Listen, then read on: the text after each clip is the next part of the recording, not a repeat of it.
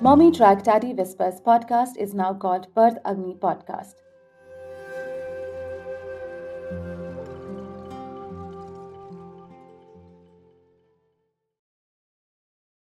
Hey, good morning. It is 5 a.m. today here in India, and the birds are chirping outside. It's amazing. It's dark right now, but the birds are up. It was right around this time, at the onset of September in 2018, October, somewhere around that time in India. A little cold. I was 7 months pregnant, and I would crave for chole bhature.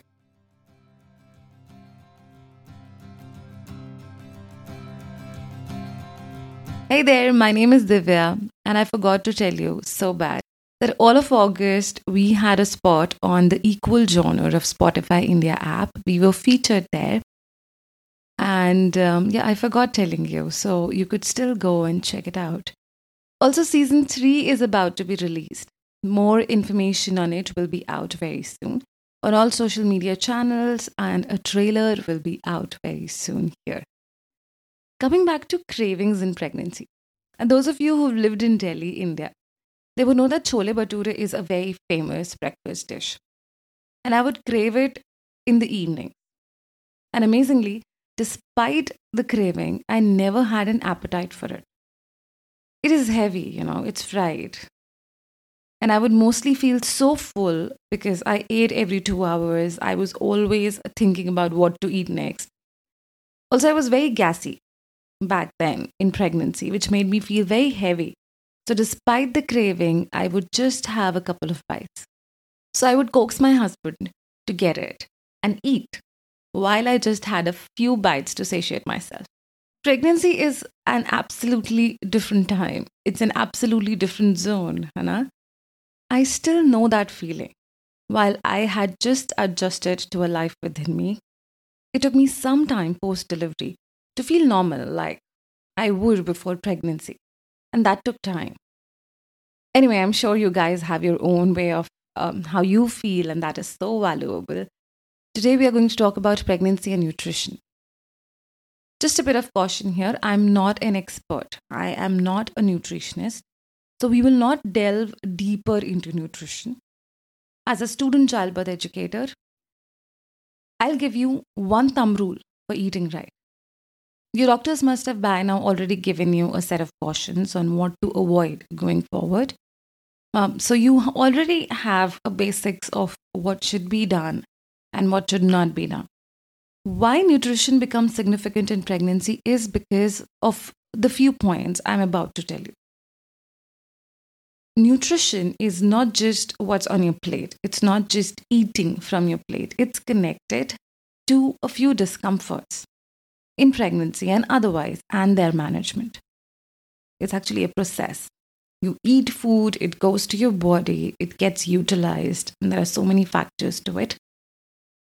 And some of the discomforts that are connected to it are heartburn, which is very common in pregnancy, like gassiness, the way I had it, constipation, nausea, bloating. All of these have different causes in pregnancy, but they can be managed using nutrition to an extent. So, there can be many more linked issues such as headaches that can also be managed with nutrition. And every pregnancy is different. The triggers, the management techniques for every pregnancy can differ. But once you try and figure out your own triggers, you can work on it. And mostly nutrition is a good way to handle basic, basic discomforts. So the functioning of the stomach changes a bit during pregnancy. So eating a balanced diet can be a boon and it can help you manage these discomforts. I'm repeating that time and again. Of course, it comes down to all individual bodies. Like I said, every pregnancy is unique and your body may show some of these discomforts or may not show some discomforts at all. Yeah, and so is eating right in pregnancy any different from eating right otherwise? Barring some cautions like avoiding mercury and etc. So the thumb rule remains the same. Eating right in pregnancy is just the way you would eat right otherwise. So your pregnancy plate or diet throughout the day should have these following elements, that is food items that provide the following. Fruits. You should have fruits in your plate throughout the day. You should have grains, lentils, rice, etc. Your plate should have vegetables. Your plate should have protein. Your plate should have dairy. If you're allergic to it, if you don't have it, it's okay, it's optional.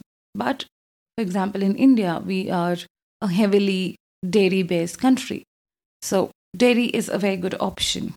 Water, lots and lots and lots of it, because it helps relieve constipation, nausea, bloating, heartburn, everything.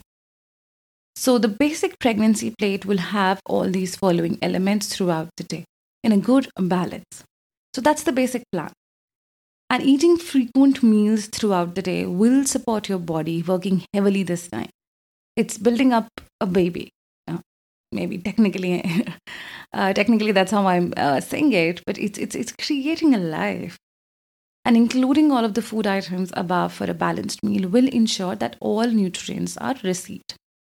Of course, now you may individually need some help in sorting your particular issues out when it comes to choosing food items, because some of us are allergic to some. Because our senses are heightened in pregnancy, we may not like something. In that case, of course, seek individual help from an expert. It's a good time to seek help. When following guidelines, now, this was very important to me. If you're seeking guidelines, if you're following guidelines from generic information, the way I give you, or even from someone else, remember that guidelines, they're not rules. So you should listen to your body. When it tells you it doesn't like something, respect it.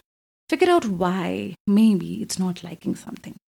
That is how our body communicates. And if you feel it becomes a hindrance in eating right, discuss with your birth educator, doctor, or nutritionist. So somebody tells you to do something, you try that, and you're not able to do it.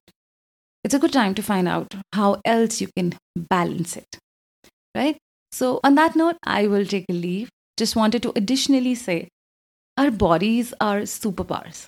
They are able to pretty much handle any change and adjust. I was talking to my friend who is expecting right now, and it was blissful to have someone connect with a human being inside you. So it's blissful. It makes you realize that our bodies are superpowers. They're adjusting, especially the first trimester. And they're able to pretty much handle any change and adjust. So just, being a little patient with our bodies. Yeah, you're working a lot right now. And trusting our bodies has a relaxing effect. And it allows our bodies to work better and flourish. We are physiological beings. Our brain is connected to how our body functions physically. When I say physiological beings, it means that. So trust your bodies. It's a beautiful, beautiful feeling to be expecting. And I hope you are in all your glory with all the discomforts are still able to realize somewhere down the line that it's a blissful, blissful feeling. So trust your bodies, respect it. Goodbye. I love you all. Really look forward to hearing you say a few things on how you are finding the series going, the pregnancy series going. Highly encourage you to write an email or drop me a comment, share with a friend who's expecting, or comment on any of the social media handles, such as, for example, I'm there on Instagram by Divya Kapoor Vox. That's the handle, DIVYAKAPOORVOX. In the next episode, we should cover pregnancy hazards. And remember, you got the power. Stay tuned.